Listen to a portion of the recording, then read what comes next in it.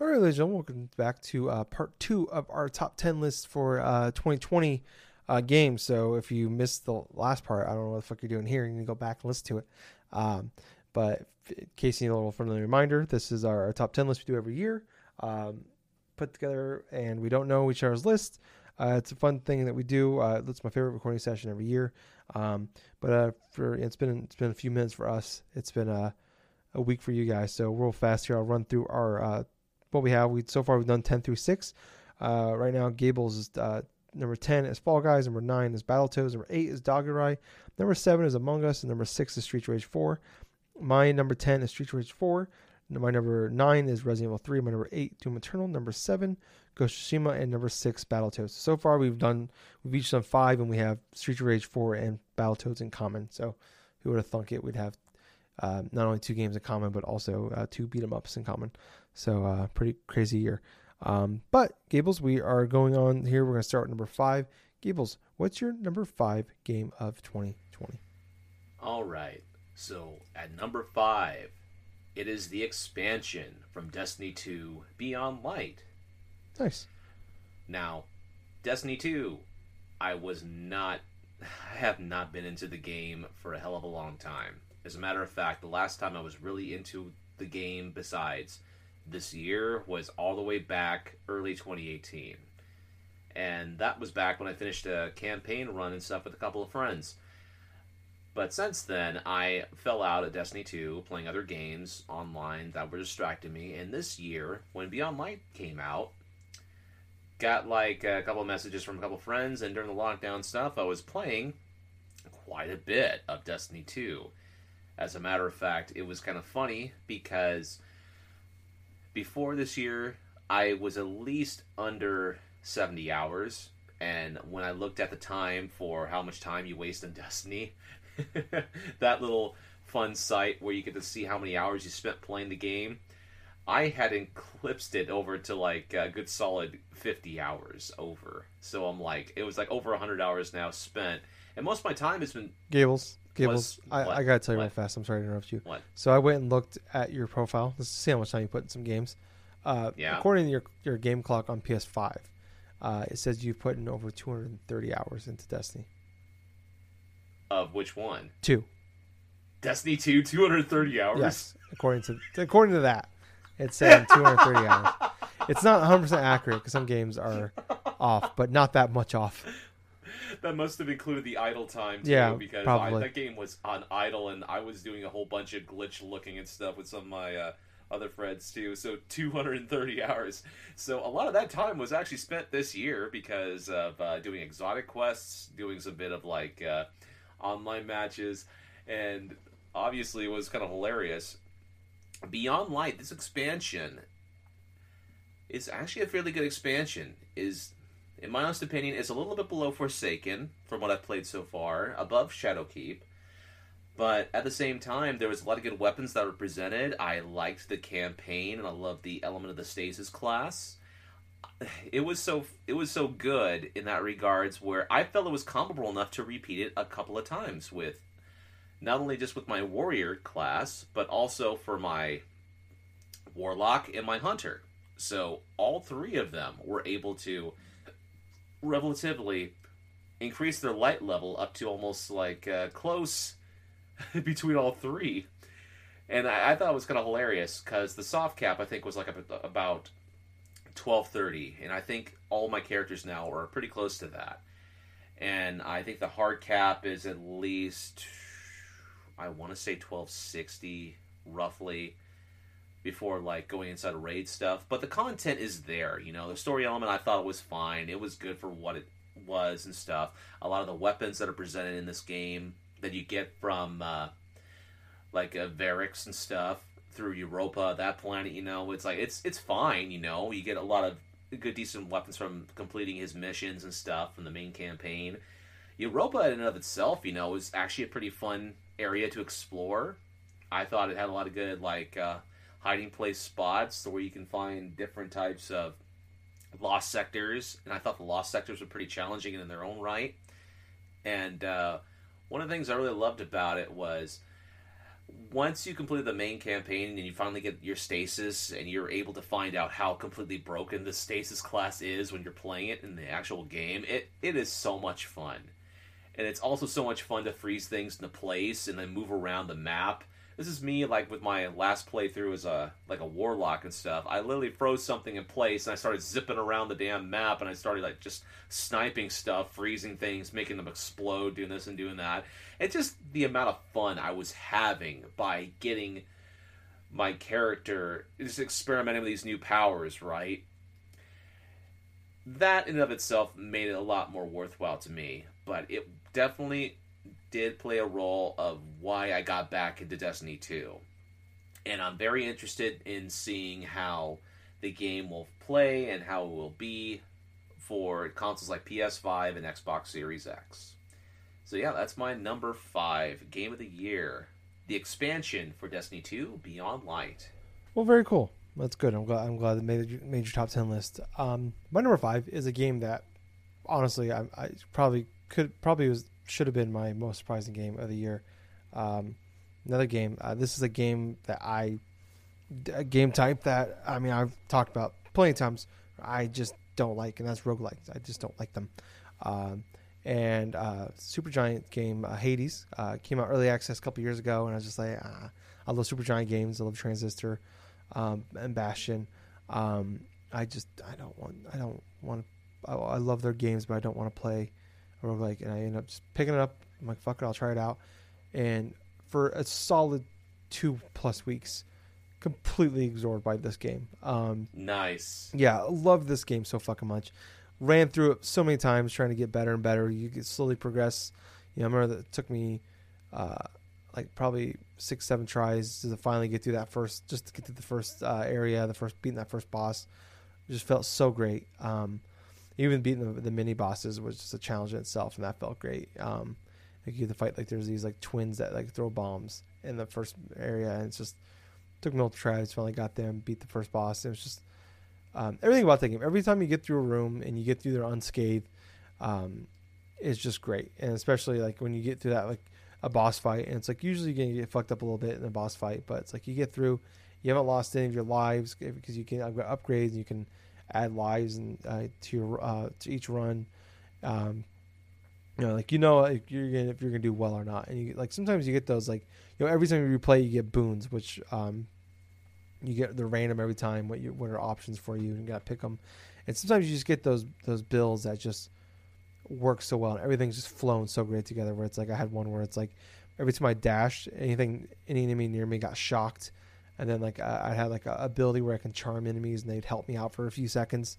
And I was like, you can add on top of those and make them more powerful, or you can add more boons to your arsenal in that game, in that playthrough. And it's just I've had just somewhere I was kicking fucking ass and just flying through, and it's just the feelings you get playing that, and like everything's just working well for you. It's just great. And then there's like the times you go through, and it's like, all right, I'm not doing great, but I'm just gonna focus on getting permanent upgrades and shit like it just it never feels like a run's wasted, where it's like I'm learning, when the ones where you're doing well and you're trying to actually beat the game, and you're just like, I'm learning what boons work for me, what play styles, what weapons work best for me.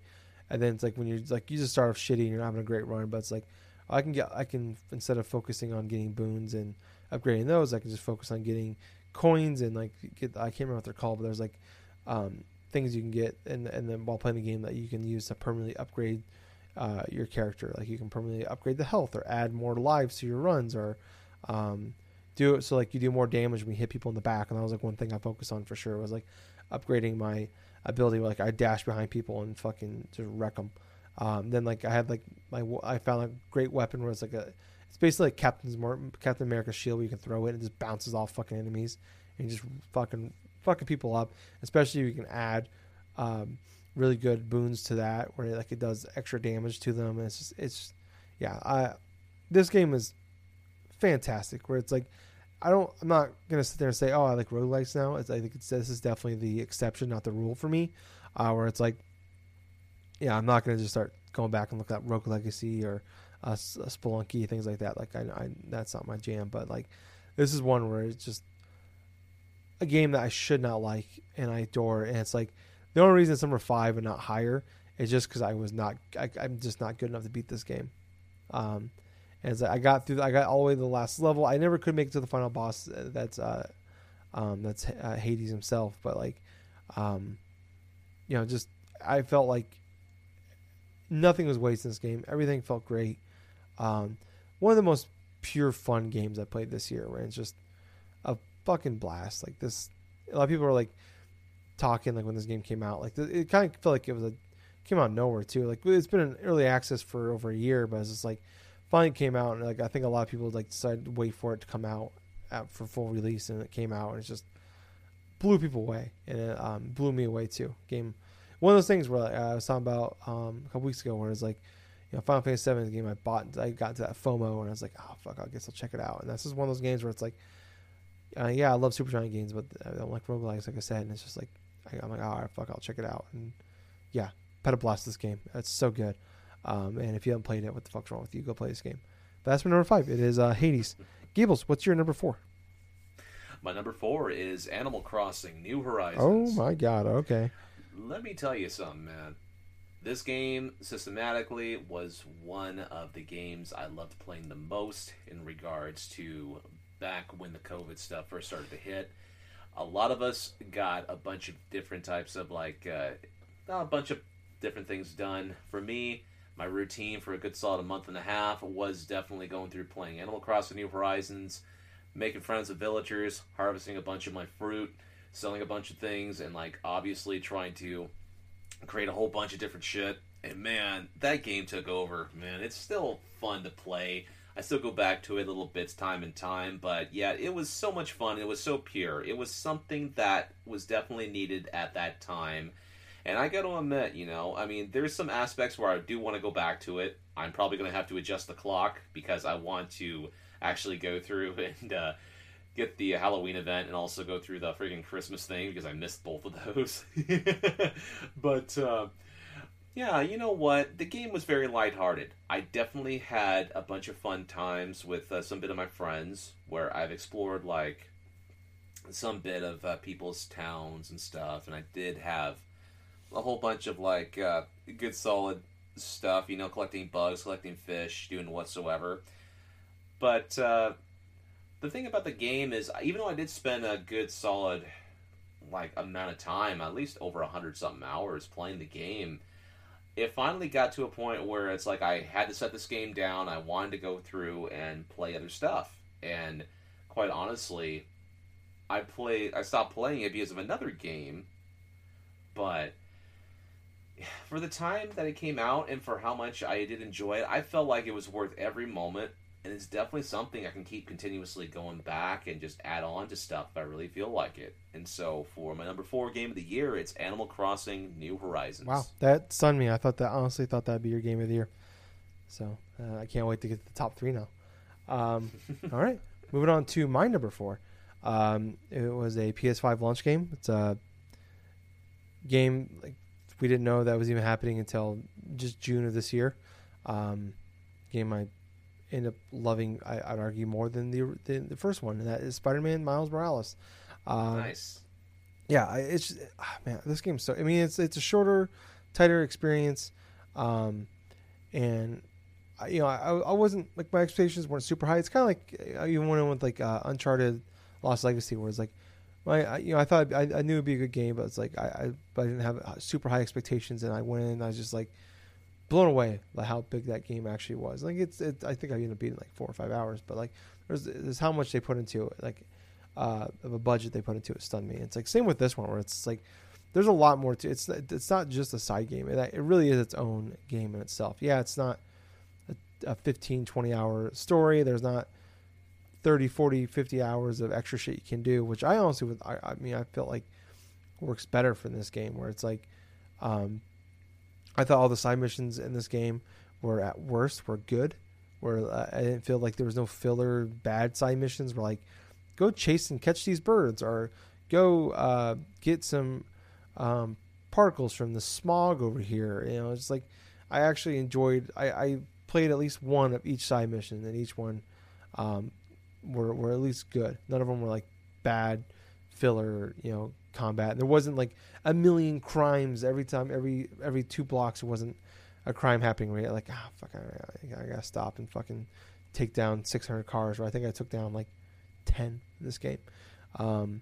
It's I feel like Miles and his powers, and like it's a Spider-Man combat system, but I feel like his powers with like he can camouflage, and his lightning powers they did a good job making it feel like it's its own. It stands out on its own. It's like I'm almost gonna miss them, especially lightning powers in the and Spider-Man 2 whenever that happens. And like just like the game, the story itself, I thought the story was fantastic. It's like I didn't want to beat it basically in a day. I beat this whole game essentially in one day. I didn't really plan on doing that, nor did I want to do that. But it's like sex. I don't want to come in 2 minutes, but it happens. I can't help myself. It's just too good. Just too good. So that's kind of my way with with Miles Morales. It just happens. And I just, like I said this at the time, it's like it's Into the Spider-Verse, the video game, which I love the movie. The music in this game is awesome. I love the main music in this game. That it's the Spider-Man theme from the first game, but they added its own twist to it and flair to it. It's so good. Like when after you essentially beat the first mission and you're perched up on the top of a building as Miles in a spider suit, and it plays a song from the actual Spider-Verse album, and that was just like my eyes welted up a little bit. I'm like, oh my god, yes, they're doing it, because like I said, I love that movie so much. But yeah, like I adore this game. I knew I'd like this game, but I did not think I'd like it as much as I actually ended up liking it. So yeah, Spider-Man Miles Morales, phenomenal game. But that's my number 4. What about you, Gables? What's your number 3? All right. So for number 3, we're going to go back to the past a bit. So for number 3, it's Tony Hawk's Pro Skater 1 and 2 remake. Thing about me, I absolutely love the Tony Hawk games. The early Tony Hawk games from the 90s, early 2000s, yeah, those were games when I picked them up and I started playing them, I got addicted. I got really, really into them. So the first game, played on the 64. Second game, I played on the PS1, so it's a big old shift. Fun fact, Tony Hawk's Pro Skater 2, along with SmackDown 2, Know Your Role, those were my first 2 PlayStation games that I remember playing back when I was like 13, 14. Both of those games, good quality. Flash forward to 2020, and Activision releases Tony Hawk's Pro Skater 1 plus 2. I get the game. It's... it was like, $30, $40 or something like 40. that? Yeah, $40. I put it inside my PS4, install it. The moment I get to play as Tony Hawk, go down that same stage, it was like I had not even left the game. It felt like I was back when I was a kid playing the original Tony Hawk's Pro Skater. The only difference is the game looks better. The game has the classic tracks and a lot of addicting new ones, honestly. That's what kind of surprised me. But I completed both games. The campaign for 1 and the campaign for 2. Oh, wow. All the side objectives, all the secret tapes. Jesus. Just like what I did back in the day. And it absolutely made me freaking happy. Absolutely happy. It's exactly the type of experience I've been wanting to play for years. A good, solid Tony Hawk's Pro Skater game. And I hadn't had that type of moment since going through Tony Hawk's Underground back so many years ago. And even like over the past couple of years when I rebought 3 and 4 on the PS2 and I completed them. That it doesn't get much. It doesn't take much in order for me to get into a specific type of game.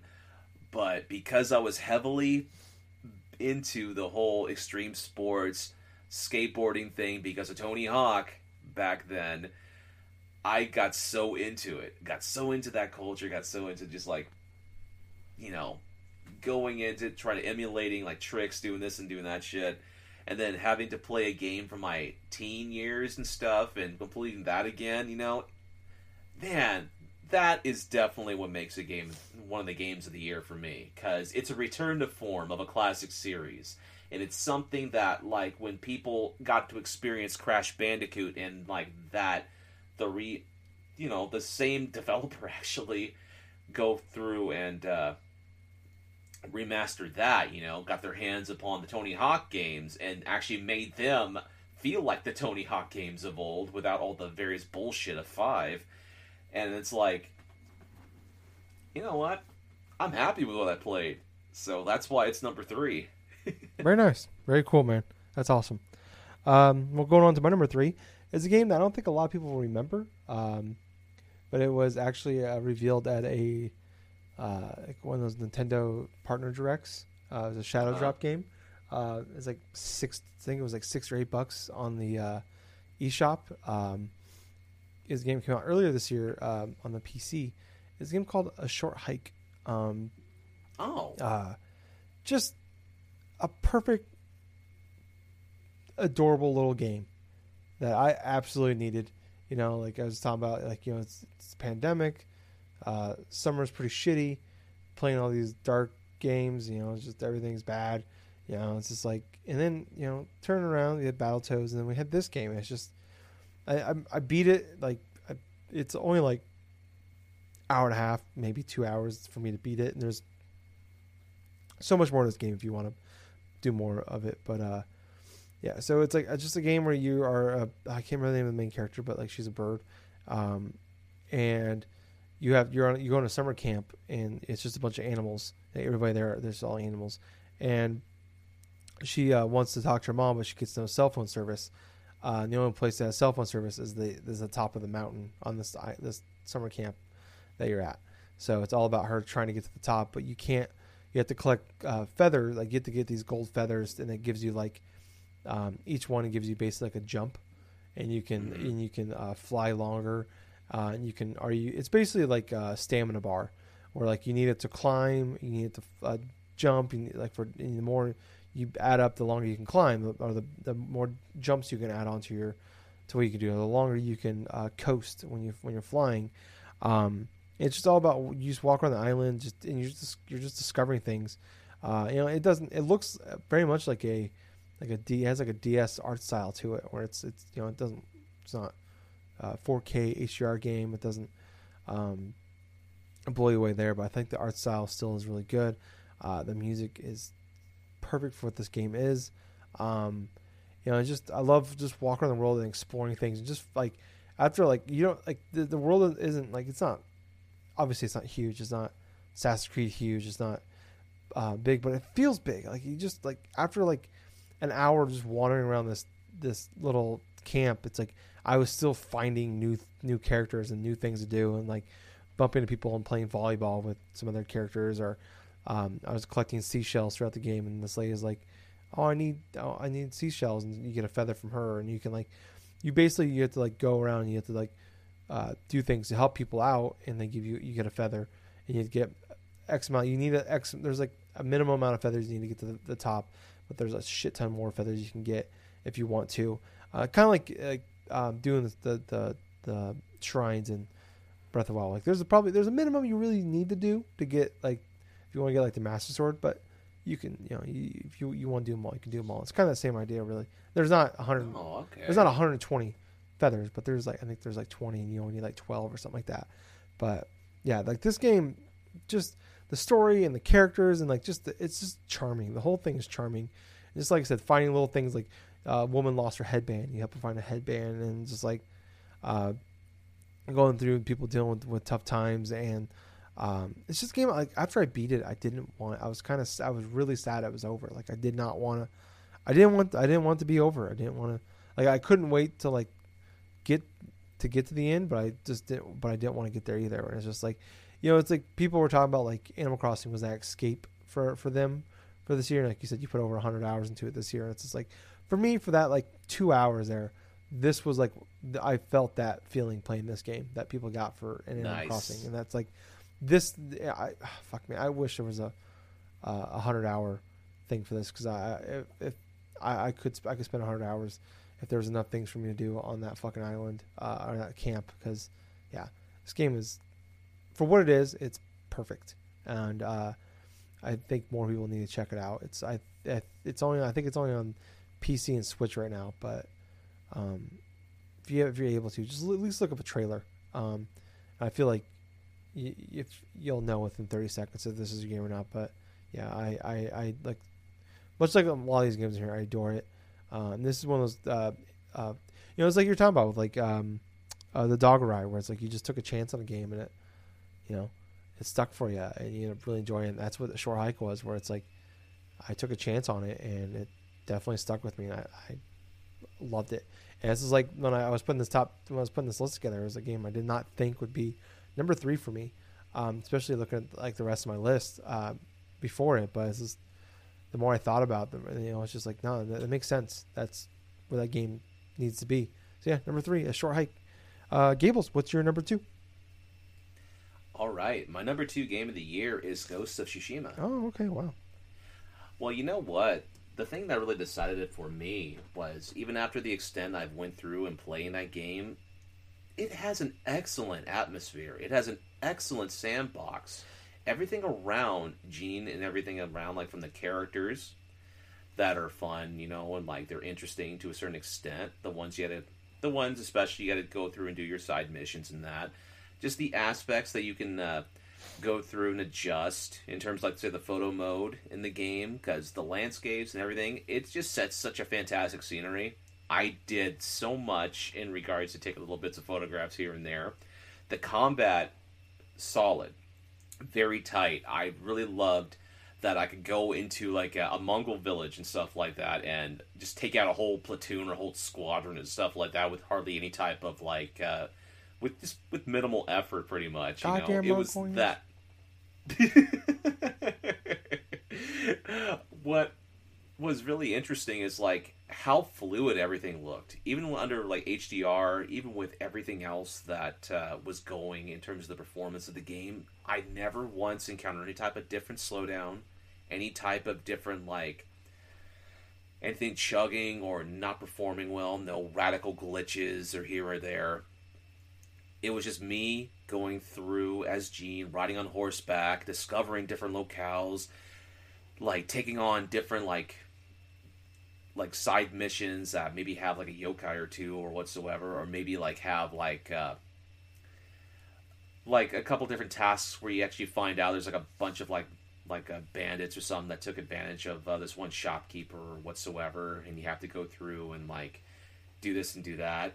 And there was like some sad like side missions that you would come across, like you come across a man or something that is calling for your help and stuff, and he basically was going for help because a bunch of bandits like kidnapped his wife and kids or something like that, and he ran and all this other shit. Which, by the way, that whole side mission though still kind of pissed me off, because you basically go through. This is going to be a little bit of a miniature spoiler for those that don't want to be spoiled here.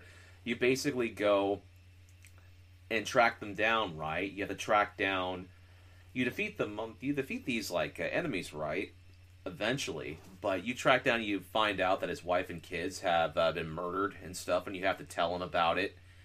And quintessentially, just honestly, like this, the whole general tone and feel, like kind of I agreed with Gene and stuff like that. He basically ran and stuff and let his family be slaughtered in that regards, for this and that.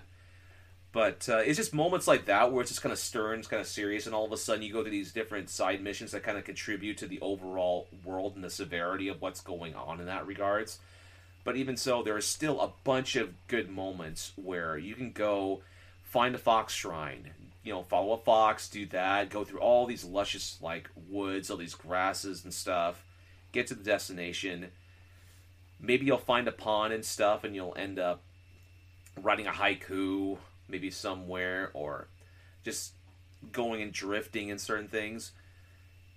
Everything about the sandbox world that's inside of the game Ghost of Tsushima, it is just oozes with quality, just oozes with like a lot of intelligent design. In my personal opinion, this is like the magnum opus of Sucker Punch right here, where it's each game they've done, each game they've contributed to, whether it be Sly Cooper or even the Infamous series, has led up to them creating a fantastic game inside of a new series that they've released this year with Ghost of Tsushima. I do not doubt in my mind that there's going to be a sequel to this game. I don't know how that's going to be done, but at the same time, we have not seen the last of this this game, of this series in general, and I feel like this is a great solid beginning and stuff for this game. So yeah, my number 2 game of the year is Ghosts of Tsushima. Very nice, Gables. Very nice. Well said. My number 2, just like Shore Hike, a stunner for me. Just like Hades, stunner for me. My number 2 game of 2020, Final Fantasy VII Remake. Nice. Yeah, what a game, man. What a fucking game. This game is way better than it had any right to be, where it's like, I feel like, I was like, okay, this is for the fans. This is, I had, like I was saying, for our biggest surprise, where it's like, this was a game I had zero interest in until literally the morning of the game coming out. And I just like saw people talking about it. I'm like, all right, fuck it, I'll try it out. Fuck it, I'll buy it. I just didn't have anything else to play. I'm like, fuck it, I'll give it a shot. And immediately was enthralled. And I remember like, my ex was over here and she had some family over here and they were playing cards. And she's like, you want to come play cards with us? I'm like, nah, I'm good. I'm playing Final Fantasy VII. And for like hours, I just sat on the couch playing Final Fantasy VII when they're playing cards. I'm like, no, I'm good. This game's too good. And like, this was like the game where it just brought me back, to like that childhood where like growing up, JRPGs were my favorite games to play. Like if it was a JRPG, it didn't matter what it was, I'd play it.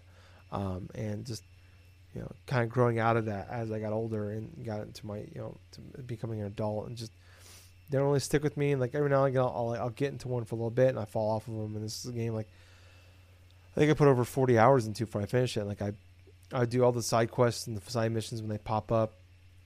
Try to get all of the what they call like the power up, the special moves you can get, like the characters you can do, like you can fight them. I just really like this world. I like this game. I love the world that they're in.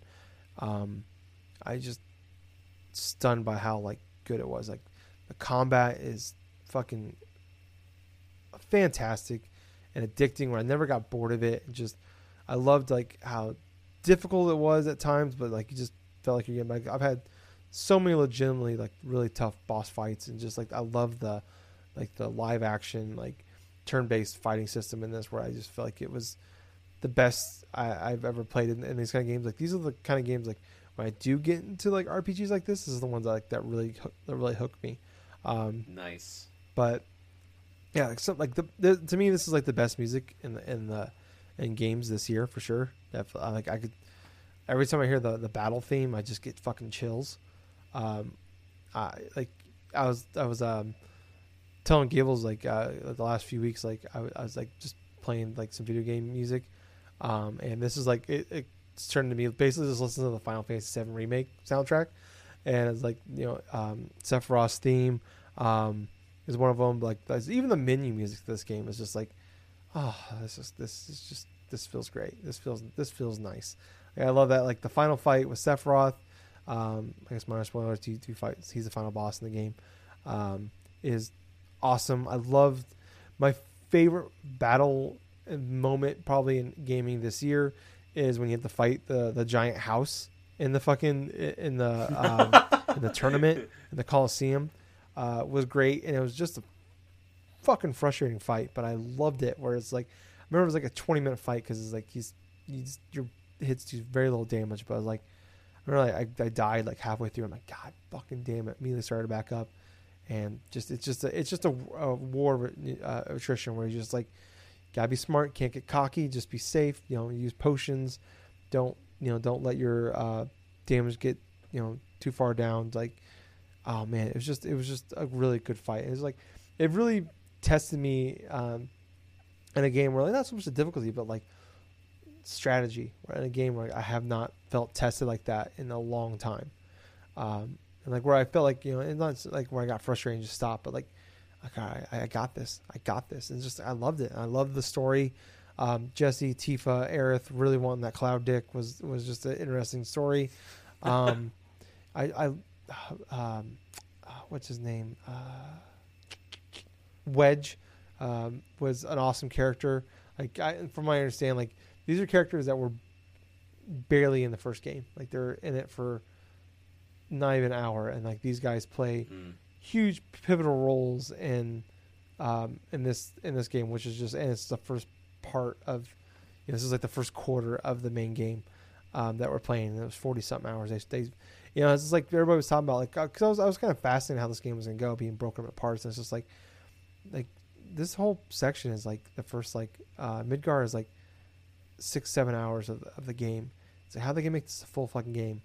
And it's like I was fascinated by that. I think that's part of the reason I ended up picking it up. And it's just like they somehow turned what was 7 hours into, I mean, you could probably beat the game in 30 if you don't do anything, if you just go through the game. But I had a blast, just like even with this grinding in this game. Like I had fun with it because that's how good that battle system was, I thought. And like doing the side missions, some of the side missions are dumb. Like, go find the cat. Okay, that's stupid. Or go fight just kill some rats. Oh, okay. But like some of the boss fights you get out of it are going back to the Coliseum after you beat it, doing all that. And like the part where Cloud has to dress up like a woman, and do the dance sequence and like and do that to the beat was just great. Like oh man, it's so good. Like I said, I think the story's really good, and it's like I said, like I really find most JRPGs at this point kind of cringy. So when it comes to like the characters and the animation, it's like this one, I was just like, I'm all in. And it's like I beat a fucking JRPG, Gables. 31-year-old, I get 30 at that time. Year old Tyler beat a JRPG. I never thought I would say that. Like, it's in my adult life ever again. Like, I can't fucking wait for the next one of these. Like that, it's definitely up there for like most anticipated sequel. Final Fantasy VII Remake is up there for me. Like, I love this fucking game. It's like I can't wait for you to sit down and play it because I can't wait to talk to you about it. It's like I just want to fucking I just want to put it on easy and like put New Game Plus and just plow through the game again. Just listen to the fucking music and just go through the story. Like, that's how much I like the story. It's like I want to spend more time with these characters. Like oh man, it's so good. It's fantastic. So that's my number 2, Final Fantasy VII Remake. Gables, what's your number 1? All right.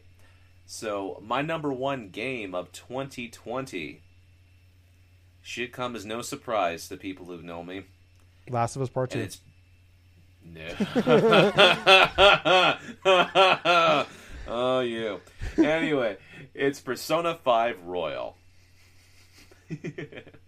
So, what is there to be said, really? I mean, Persona 5 Royal, the reason why I consider it to be the best game that I've played this year comes from a couple of factors.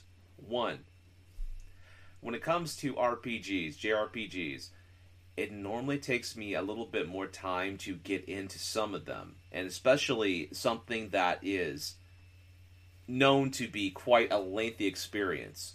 A normal playthrough of Persona game is at least 100 hours or over. And a lot of that is due because of the story. The story that ends up building over time, and a lot of the different social features that you have to do inside of some of these later Persona games. This started with Persona 3, and it's worked its way over into Persona 5 Royal, which in of itself is like the definitive edition, the more or less the not only just the definitive edition, but it has a lot of like the extra stuff that makes it worthwhile of another release, honestly. So Persona 5 Royal, the story of it is absolutely fantastic. It's a slow burn. Quintessentially, you start off as a kid that's being transferred over to like Shibuya and this and that because of an altercation that he ended up getting into from some dude that's like pretty much like coming onto a woman and stuff like that. He was drunk, belligerent and stuff, and he basically sued the kid and this and that, and ended up winning that thing. And he gets sent over to like someone that his parents knew and stuff who they owed, like he owed a favor to them or something. And so you're inside this pretty much this coffee bar, right? And so your process throughout this entire game here is to build up your social standings and stuff. Make sure you do your homework. Make sure you go and have all these various stuff. On top of that, a mystery starts to unfold with all these psychotic breakdowns of people occurring around like the all around like the city area. So you have like people like say on a subway, like these the lead conductor of a subway like monorail thing. All of a sudden he has a psychotic breakdown and crashes, and all this other shit goes on, and like your basic story elements, you have to go through and find out the mystery of that, on top of exploring all these different forays into people's minds, right? In order to help not only extend like the effect of people believing in the Phantom Thieves, but also changing hearts, quintessentially, where each individual palace in this game is you delving into a person's heart in order to try to change a lot of like what they're doing, what they're thinking, so that way you don't have like some sort of major catastrophe that's going to go ahead and do this and do that. Like, for example, the very first palace of the game has to deal with a teacher at the school you go to. So this is going to be making little minor spoilers, but for those that have already played this game and know what I'm talking about, yeah, you're going to go ahead. So the first palace is have to deal with this teacher by the name of Kamoshida, and basically this guy has this sort of like constructional things where it's part of a different set. So it's like each palace is more or less akin to like the 7 deadly sins, quintessentially, and his is lust. And so all of his dungeon is like his palace is structured after this theme. And so you get to delve into this guy's psyche and what he really thinks of like his students, and also like of the girls and all the other stuff, like his own students and this and that. He's some fucked up dude, to be perfectly honest with you. And this is like a former Olympic medalist or whatever the hell that his character portrays. But you get to discover little factoids about like of like what he's doing to the students and what's going on, this and that, and that kind of builds up to where eventually you have to face up against the shadow version of himself, and then go through this and that in order for him to like have his heart changed and stuff. So it's moments like that where the story slowly builds, and then all of a sudden it crescendos like at the end of the palace, and all of a sudden after that issue's resolved, you have to go to the next one, and then the next one, and I was left wondering how the hell this story is going to be going through next, you know? And while you're doing that for story-wise, the gameplay, the combat, fantastic. It's a great turn-based RPG. You're going through, you're collecting different personas, you're using communication stuff in order to try to convince them to join your side so you can use their powers, so that you can go through, say, in a place called the Velvet Room, where you get to combine all these, like these personas that you collect, all these various demons that you come into contact with, to make even stronger versions, like stronger forms. And so all these complexities, they're simple in regards to try to construct. They're simple in terms of their understanding, but when you combine all these intricacies inside of this slow burn type of a game, it crescendos to a point where finally you get over the 100-hour mark and you get close to the end game, and everything comes together so effortlessly that it feels like that second nature, quintessentially. So at this moment of time, I'm over 130 hours. I'm in the middle of a second playthrough. I've maxed all the social standings, like the social skills, in regards to the 5 that your character has to go through and level up along the way. Amongst that, I'm also going through and catching up on the dialogues of the other characters that I really cared about in regards to the main first playthrough I did. Because you get to find out all sorts of the different side characters, and by leveling up your social like relationships with them, it makes you more powerful in terms of creating more monsters or gaining certain skills that you didn't have before. And I gotta admit, man, it's like you get to evolve your party members and their personas that they have as well. So everything that you do in this game is not a waste of time. It goes and progresses in some form. That's what I really enjoy about Persona 5 Royal.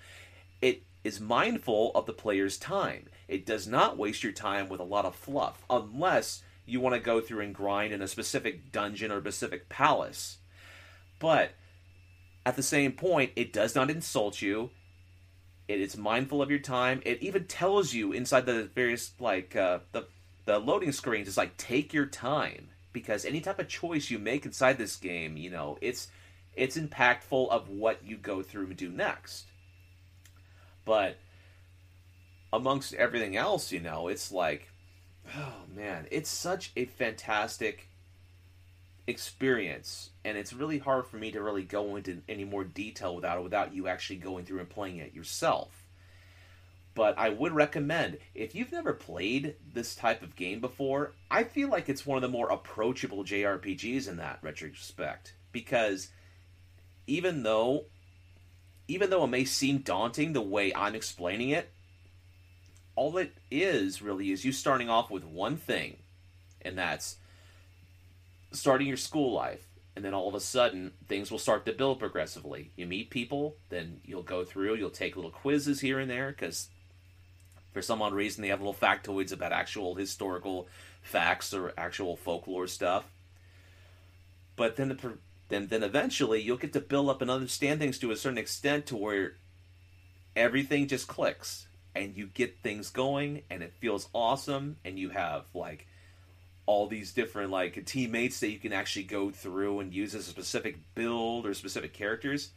God, there's a bunch of characters I love in this game. Even inside my party, you know, like Makoto, she's awesome in terms of, like, being a support character, in terms of, like, using a lot of her abilities, especially her nuclear powers and stuff, her nuclear attack powers that she has. Yusuke, really love this guy. He's an artist. He basically has all these heavy attack, like persona attacks and stuff from his creature called Goemon and stuff that he has. Oh my gosh. The one final thing I'll say about Persona 5 Royal is one of my most memorable moments was facing off against the Grim Reaper inside of like the palace. That main palace thing. I forget the name of it now. But it's the one where you get to go down through layers, like tier by tier and stuff, until finally you get to like to the end of it, eventually. But there is a high-level boss that frequents this place, and you'll only have a chance to beat him if you are at a high enough level to do so. And he's there even at the beginning of the game. If you dawdle for too long in an area while you're exploring it, he'll come out and he'll whip your ass if you're not careful. This is a boss at level 80, and here you are, you can gain access to fight him at like level 12 or some shit. But my biggest accomplishment in that game was beating the Grim Reaper. My party was like at the early 60s. I was able to do all sorts of various stuff. I collected a lot of items. I collected a lot of various things. And I was able to muscle it. And it was such a slog, but I fucking beat this dude. Like, literally after about a good solid 20 or 30 minutes of this one boss battle. And I felt so accomplished, and I got things done so well. And the only reason why I was able to do that is because I was able to pinpoint, hey, if I can just block him from using these one-hit kill moves, like from for light attacks or like dark attacks, these one-hit moves and stuff, these one-hit kill things by using this item or using this item to do through and block this specific type of attack. And I was actually thinking methodically, like someone from like a fucking MMORPG goes into a fucking raid battle, for God's sake. I was just taking things monotonously. I never do that unless I'm really into something like this. But honestly, it's number one for me in the year 2020 because it appeals to what I love most, and that's a great game, great gameplay, great story, great replayability, and it's definitely a fucking fantastic game. More people need to play this, and it's on sale right now in the fucking PSN for like $30 as of this recording. Very cool, man. Yeah, that's awesome. Glad that was one game that I remember you stick through this. I thought Animal Crossing or this would be your number one, so very cool. Moving on to my number one. It's the last great game that will ever be put out. Fast and Furious Crossroads. Let's talk about a game. No, joking. Obviously, it's Last of Us Part 2 is my number one game of 2020. To me, personally, this is the greatest story ever told in video games. I think maybe possibly all of entertainment. Where for me, like full spoiler for this game, at this point, I mean it's the end of the year. This game has been out. The story for this game has been out since April. The game came out in June. Like the anger that Ellie felt and that revenge tour that she was basically going on throughout the first half of that game. I felt those emotions. Like I was all aboard that. Like I was angry and I was pissed. And I was like, for Abby and her gang of friends all killing Joel. And it's just like, I wanted to murder every single one of them. And I took joy in killing them all at that point. And it's just like I think the way they did the twist was great. Like, and I admit once I got to Abby, like you get to that part when you get to the like basically in the first half with Ellie, and it's like you go through day 1, day 2, day 3 Seattle, and it's like you get to like that mid we get to the switch, and it's like day 1 Seattle, and you're like, huh? And like, okay, like, oh, I'm playing this Abby now, okay, whatever. And it's like you think you're just gonna like fly through that part. Like I'm thinking I'm almost done with the game at that point, and then to realize, oh no, I'm playing this whole game again from her perspective. And I remember like I'm like, I know what you're doing, and I'm not on board. I'm not gonna. I know what you're trying to do. You're trying to get me to walk a mile in Abby's shoe and see what she's going through. And like I'm like, it's not gonna work. And it's just like I remember where it clicked for me, where it's like I was slowly like, okay, like my anger for her, my hatred was fading. And I remember what broke for me was like there's a part in I think it's in day 2 in Seattle with Abby, we have to cross this bridge at the top of like these like 2 towers basically, and like she's like, she's jacked, fucking killing people with their bare hands, this whole time, never shows fear, and finally for the first time, like you see her as like, as a person, as a character, you see like her emotions other than just anger and like, hatred. And it's like you see she's like scared for her life. She's like deathly afraid of heights. And it's like you're climbing across this like makeshift bridge that what's the bad guys in the game that whistle? Seraphites, yeah. When you're like they build this bridge and it's just like rinky dink and it's barely holding on, and like you're going across it with Lev, and it's just like her going through that. And you're going through the motion too, especially for me. Like I'm also scared of heights. Like I hate heights. Like I won't even climb ladders. And it's like I'm fucking scared, and I'm just moving her forward. And it's just like you're going through those emotions with her, and you see, and like I think it's where it's like that's where it changed for me, where it's like, and you get like, okay, I like Abby, like, okay, I'm on board. It's like going through that whole part where it's like, Ellie is on this path, going on this revenge tour, and like killing everybody that killed Joel, and it's like Abby, like who is basically dedicated her whole life of getting revenge, and that was her life, and destroyed. Pretty much never really had a real, these people were friends, but they were, she didn't really have a real emotional connection with these people. She kind of like,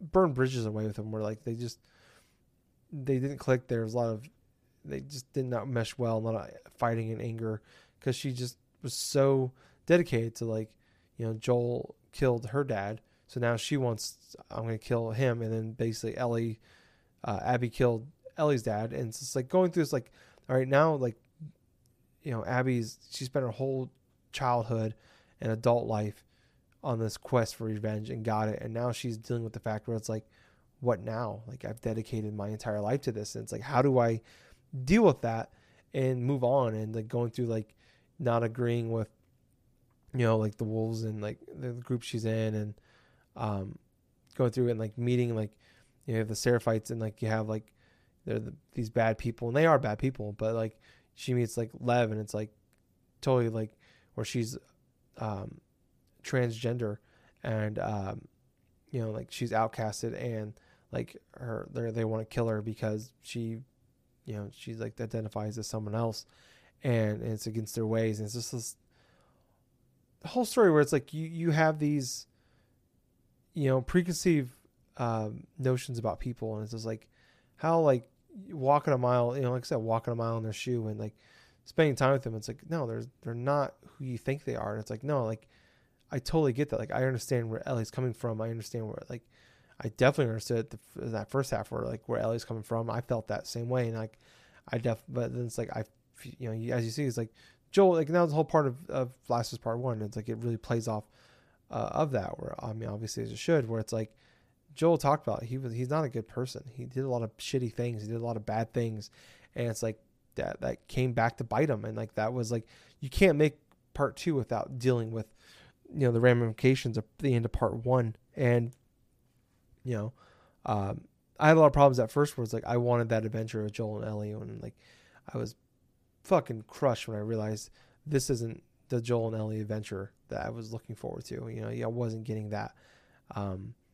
But just how like the whole thing is set up, the whole narrative, like with the Pearl Jam song Future Days, and it's like at the beginning when Joel plays on the guitar, if the Future Days song, and it's like, if I were to ever lose you, I truly lose myself. And like that's the whole narrative thread to this whole game, where it's like everything is built on that one line. It's like every time Ellie will find a guitar in the game as you're going through, and when she's by herself, she can't finish the chord, she can't finish that part and like she'll have flashbacks to like going back to like that kind of fills in the gaps of like what happened to them in between Part 1 and 2. And it's like all these great moments they had together of like building on that family daughter or the father daughter relationship, and then like why they didn't talk anymore, like what happened, why aren't they, what happened to the relationship, why are they, for years they stopped talking. And it's like literally the day before he died, after years of not talking, is the day that like Ellie's like, I want to try again with you, and like want to have a like like you're essentially my dad, I want to have that that relationship back with you in my life. And it's like when at the end of the game, when you realize like the last time they talked was them fixing the relationship and trying to get back to where they were. And it's like after years of not talking, it's just crushing, because you don't realize that throughout the game. You don't realize like you learn in the game, like, okay, they had a falling out, but you just thought that like they fixed it, they're fine now. But it's like, no, they come to find out for years they just didn't talk, or they would barely speak to each other or look at each other because Ellie was so mad at him. And it's like now it's like literally the night before, it's like she tries to make amends, and it's crushing. And then like the end of the game, after you play through Abby, and like you get she escapes all this, and then like she gets captured, and then it cuts back, and so you have this false ending with Ellie and her girlfriend, and she has the kid with what's his name, Jesse, I want to say, and now they're living on this beautiful farm.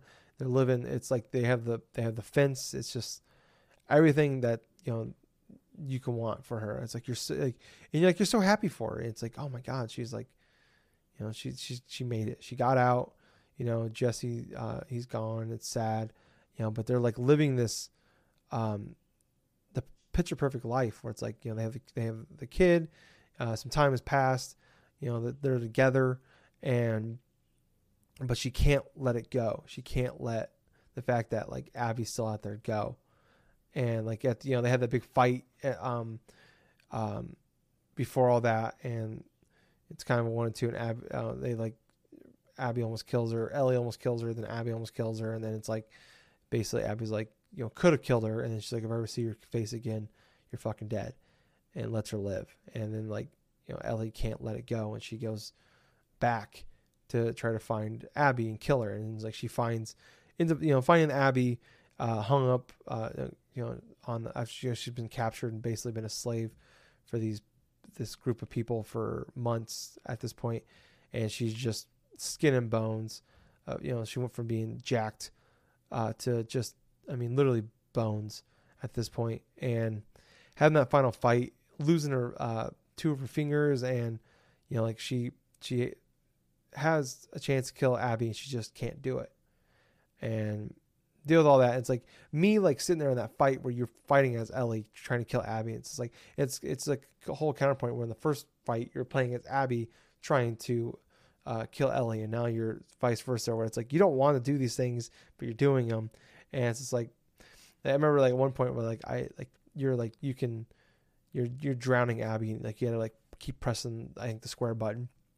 It's like I just let go of the button. I'm like, I don't know if this is a choice or not, so I just want to see what happens. And like Abby kills you, and you start the whole like, oh, okay, I don't have a choice, I have to do this. And it's like you do it. It's like it puts you in a feeling where like games don't do that to you, where it's like where it's like you have option B or option A, option B, or option maybe even option C. And it's like this game where it's like it's gonna put you in a lot of uncomfortable things. Like they build these characters that you end up loving, and now they're fighting and like killing each other. And it's like you don't want to do it, but they're making you do it. Like you're definitely on a path of like this is what you're doing. And it's just the story, and like we're telling you the story, which I like better. I would much rather had this than the option to pick one or the other. And then just the end of the game where she goes back to the farm after leaving, and she's lost her 2 fingers, and her girlfriend and the kid are gone. And she picks up the last part. She picks up the guitar, and she goes to play the note. If I were to lose you, I truly lose myself. And because she lost her finger, she can't play the note. And that's where it ends. And it just completely ripped my fucking heart out. Where it's just like, I mean, like I said, that line is the narrative thread to this whole story. But it's like, really is like, Joel saying it to her, thinking like, if I were to ever lose Ellie, like I lose like basically like when he lost his daughter, he lost himself until basically Ellie came around. And now it's like Ellie actually lost Joel, and she lost herself, and like that whole thread, that everything way came together. I remember like talking to my girlfriend at the time, now ex, and I was telling her about it, and she's like, she kept asking me, "Are you having fun with this game?" And I was just like, because she always saw me play with bits and pieces of it, and I'm like, I'm not having fun, but it's just like I'm utterly addicted to this game, and I want to know more about the story. And just like I remember after after I beat the game, and I was telling her about that ending, and she maybe watched me play a grand total of 3-4 hours of this 25-hour game, and she didn't see any of the last half of that game. Everything she saw was she saw the first little bit up to like right before Joel died, and a little bit of Ellie's part. And I explained the whole story to her, and I was going through it, and I told her that part about she can't play the guitar. And by the time I was done telling the story, she was crying in tears. Like, that's how I'm like, just me giving her like the 5-minute synopsis of the story, like broke her. And it's just like going through this whole 20+ hour campaign. It's like Last of Us Part 1 was just a constant sense of dread I talked about. It's a game I didn't know I ever wanted to play again, because it was just everything about that game was just dreadful, and I wasn't enjoying it, but I just, the story was great, the characters were great. It was that same thing where it's like, I didn't want to put it down, but I didn't want to, every scene had me nervous. Like I remember thinking about the time, talking about the time where it's like, it reminded me of like watching like Game of Thrones back in its heyday, where it's like at any moment in time, they could just kill off a major character, like in any scene, like literally, and they can kill several main characters that they've built the show around for years. And like, we'll just make 5 new characters, and that'll be just as good.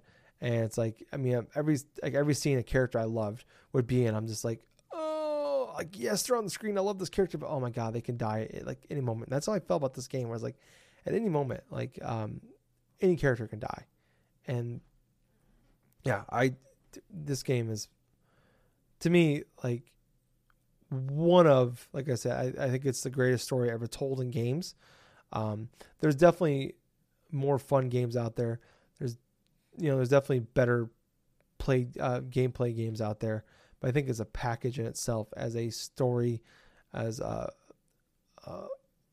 amalgamation of characters, in like the gameplay, I mean, I think it's good. It's really, really good. But I mean, probably one of to me it's one of the greatest games of all time I've ever played. And it's to me it's like I have like PTSD now every time I hear Pearl Jam because of this fucking game. Like no joke. Every time it's not even just Future Days. Fucking Even Flow can come on and I'm just like, oh fuck.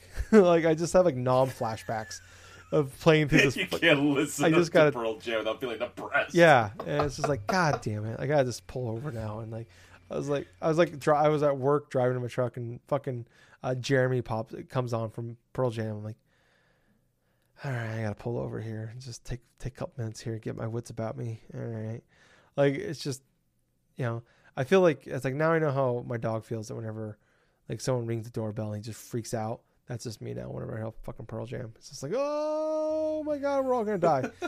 That's the way I feel now.